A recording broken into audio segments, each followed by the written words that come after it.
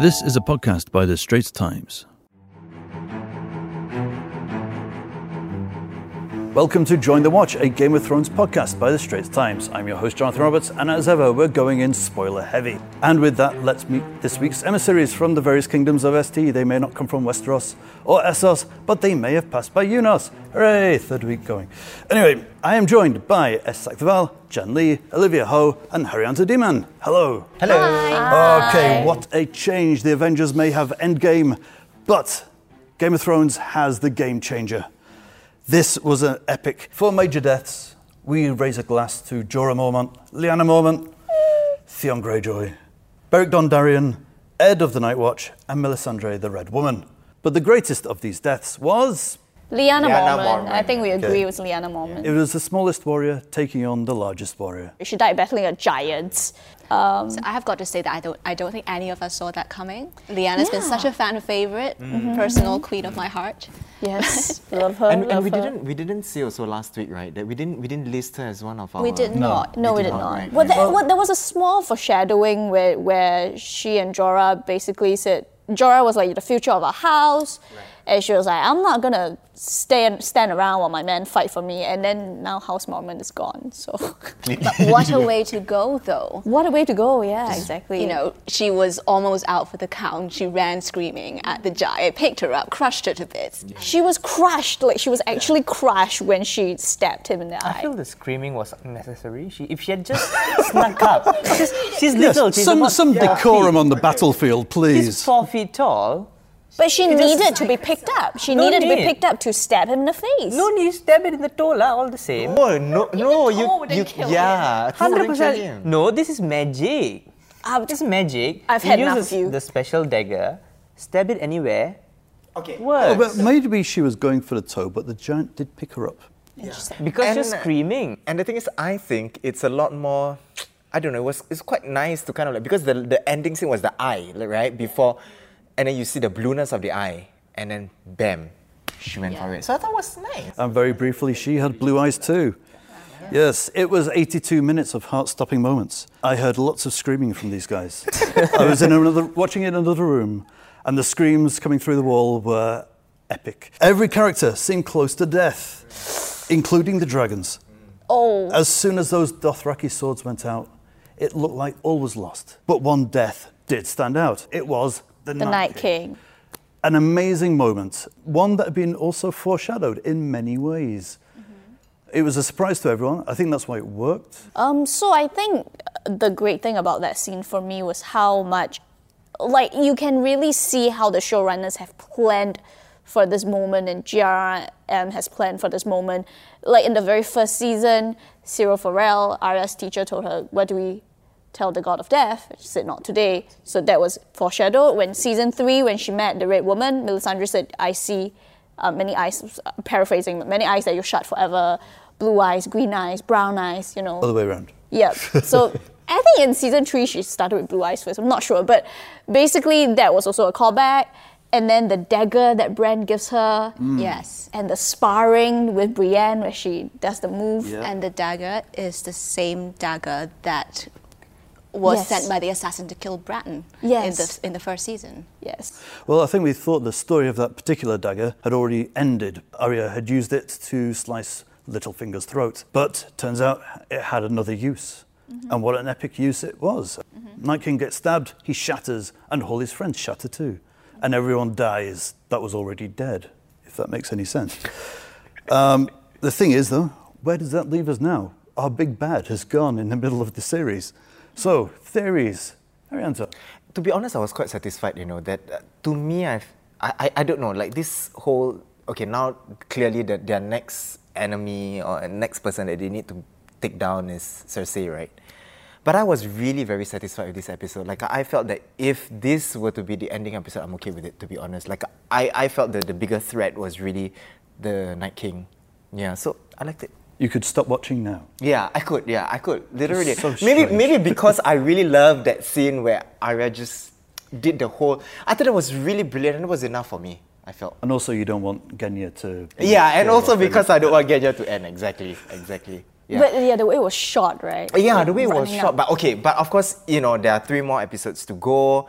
I mean, of course, they have to eventually go up, go up against Cersei. And again, the prophecy is still following its track. One of her brothers, or both brothers, are possibly going to kill her. So Tyrion is still alive.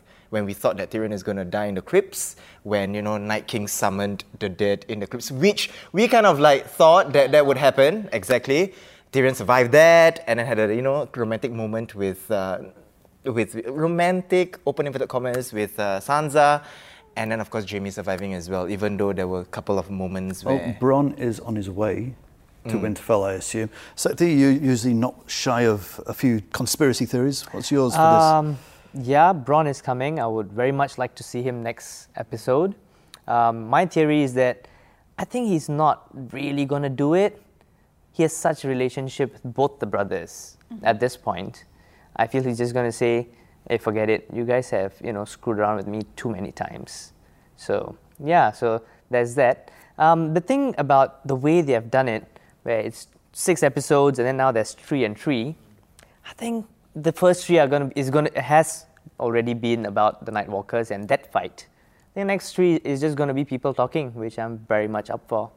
And it's just going to be all that political drama stuff. Is going to go back to the Game of Thrones. Who is going to take the throne? This feels very strange. He wants it to finish now. You just looking forward to 3 episodes of conversation. Because he's been, for some reason, he's very satisfied, and I can see that. It was an excellent episode, the way they built it up to that last scene. Yeah. But let's really think about it. It answered no questions. Yeah, answered no questions. Of course, okay. We still don't know who the Night King is. Yes, we don't know who is he. We don't know where Bran went. Where Bran went when he walked into the Raven. And then we don't know why any of this is happening. But sadly, they mentioned again about, what the Night King wants, and Bran says again that, he wants me and he wants the memory of the world to die. To me, that's far too simple, and there's so much complexity in the show. Maybe I just refuse to believe that that's all this guy wants. He's just a big bad, he wants everyone to die. Well, we've lost some conspiracy theories along the way. So there is no Night Queen in the crypt of Winterfell. The Night King was not going to King's Landing as a diversion. Bran is not the Night King. Apparently we not. Think. Yet. Yeah. Yet, possibly. Yet. Probably not. It could be in the future and in the past. Who knows? Jen, what do you think is going to happen next? I feel like what Sathi said, it didn't answer a lot of questions, and I don't feel fully satisfied, but the way it was shot was just so amazing, right? All the build-up, all the tension, so it was great. But I think the next 3 episodes, I really want things to, I need them to give me answers. So I need to know what Tyrion talked to Bran about. Okay, in the second episode, they had this conversation that we didn't see. What were they talking about? I want to know what happened there. I want to see the prophecy fulfilled, right? With Cersei, one of her little brothers, supposed to kill her. I really want to see that. Clegane Bowl, we got to get Clegane Bowl. Yes. And I'm actually very excited for the Stark sisters, right? Arya and Sansa, to meet Cersei again, because with Sansa, everything that she has learned, just all the political stuff, how good she is at maneuvering and manipulating people, getting them to do her bidding. That's Cersei. She knows how to play the game because Cersei indirectly taught her. And then Arya is because, Cersei has been on Arya's kill list forever, right? So I really want to see that meeting. I think it will be very magnetic. Very Could be a bit of an anticlimax. I mean, once you've killed the Night King, everything else is just, do it. But there's still Genya. It's going to be anti-climax. That we're going to look forward to. No more Genya, please. Come on. Hey, we saw the little bit of that trailer. She the was kissing trailer, somebody. Arya is kissing someone and we suspect it's Gendry. It's Gendry. I suspect it's not. Jen. Anyway, it was a packed episode of 82 minutes. Most notably, it was a full-on zombie attack. Now, Olivia, you are a fan of zombies. You're something of a zombie aficionado. How does it stack up? How does this episode of Game of Thrones work compared to the zombie greats? I think it's stacked up like a pile of bodies trying to reach the top of Winterfell. I thought it was brilliant. It hit so many of my levers. Open melee on the fields, the way that they just overwhelm everything, and when the Dothraki swords going out, the way they hit the Unsullied, the innovative way the Night King uses bodies, to cross trenches of fire, climb walls. Such good planning. Good planning. That guy's a strategist. But I think the best scene was the library scene, because that goes back to going back to George A. Romero, who I love. He's always said that the most scary zombie is the one you have in the room with you, and they're moving really slowly, but eventually they will get you. And so Arya just slipping between the shelves, and you see the whites moving up the corridors. Is the next one going to be in the next aisle? And the moment when I think she's lying under the table and one of them gets down to look at it, I think I broke a nail. And of course, we saw the raising of the dead again. A little less effective this time because we've seen it before. But to see characters whom we care about, like Lyanna Mormont, their eyes turning blue. I have to say the killing, or the snap of the fingers, Thanos like killing everyone at the end where the Night King goes down. That was a little sudden for me. I see why it had to happen, and I'm still very satisfied that it was Arya who delivered the killing blow. Yeah. Can we give a short shout out to Jorah Mormont, who died? Jorah Mormont. Who died a better. As of now, we assume he's dead, right? He's dead. He's dead. Yeah. Okay. Oh, he's dead. But he died in the best place, the place that he wanted to be. He died enclosed in the friend zone. Yeah. Ultimate better. Just friend zone dying for my queen. Yes. Such a good guy, like, you all seem to let it. And he died in the queen's arms. He's happy. Yeah, he did die in the arms of the woman he loved. Yeah, of the woman he loves, yeah. Yeah. Right. Never having slept with her. So. Yeah. That's pure love right there. Pure love. Just And then in Theon. In his heart. And Theon, of course, got his little bit of validation. You're a good man, Theon. That was a nice moment. It's the most I've liked Theon, I think. Just surprisingly a good warrior. I think surprisingly, very adept with the older bow and arrow. Mm-hmm. But yeah, that one bit from Bran, just calling him a good man, and then he decided to stupidly run full pelt at the Night King, surrounded by other zombies, and think that his ordinary spear would do anything. What was he gonna do? I mean, he was gonna die. He was facing off the Night King. Sure. At least go out well. Choices. Yeah. He's no Arya, okay? Oh! He's gonna die. Yep. We still have big major characters. Amazingly, Grey Worm has survived. Yeah. I think everyone looked close to death. Brienne and Jaime had a wonderfully romantic moment fighting back to back on the parapets, which was lovely, beautifully shot. Silhouette against the flames. Looked very close to death. The Hound surprisingly had a moment of fear and got the fear and had to be rallied into fighting again by seeing Arya and her approach. Yeah, many little characters, many people close to death, but the A-list have yet to be touched. Mm-hmm. So, a quick round. Who do you think is going to go next? At this point, I just want all of them to go. Oh boy. I'm really genuinely disappointed. Like, yes, they did very well by, like you said, bringing everyone so close to death, but I guess it only worked because we thought and we know that that's what Game of Thrones does. It's going to get someone. And the fact that they didn't, I feel like they're just, being a bit cowardly now. We have always known that that's what Game of Thrones does. They are known for killing all our favorite characters, all the best characters. But now that, it's the last season and they have another prequel series to sell, maybe they don't want to annoy the fans. They want to make sure they all come back to watch. Maybe that's why.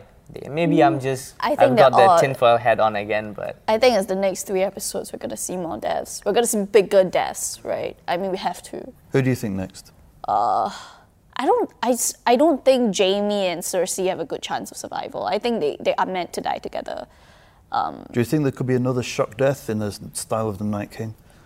That somehow we get rid of Cersei earlier and then there's another fight going on. So I think Olivia mentioned this, right? You said Cersei might die in... I think Cersei's going to die in episode 5, which would clear the way for episode 6 to be about Jon versus Daenerys. So not so straightforward then. Yeah, because that's something that those two have yet to iron out. I mean, they've saved each other in this episode, but I think it's like the Hunger Games, you know, first you kill everyone else, and then at the end it's just the two of you, and you're like, do you eat the berries or do you die together? Yeah. Yeah, I guess. I still stand that Tyrion is going to die. Again, it's foreshadowed, right, in this episode where he almost dies, but he doesn't die, and, you know, he's finally... Again, you know, with the whole Sansa thing, they've kind of like really cemented the respect that they have for each other. He'll probably, you know, bring them to King's Landing and then try to weave through and maneuver and then see Cersei. And then at that point, after, you know, achieving his arc and his redemption, boop, he'll go. Well, seeing as she's had such a big moment today, I still say the next one to go is Arya. She's killed the Night King. She's done a great thing. We can stop this Arya Gendry shipping nonsense. She's the next to go. Her story's done. Well done. I feel like she has to use her face one more time. Okay, she has to And she's use still got her people on her faceless man list. trick. She still has people on her list. Yeah. But that's just Cersei, and we agreed that her little brother would kill her. I guess. Unless she's disguised as Tyrion. Unless, yes, exactly. Unless she wears one of the brother's face. Oh. That would be good. But then that would mean that she has to kill someone on her team. It's like... technically. There must be a Game of Thrones Cluedo thing, you know? Cersei in the throne room with Arya wearing Jaime's face. Who knows? It could happen.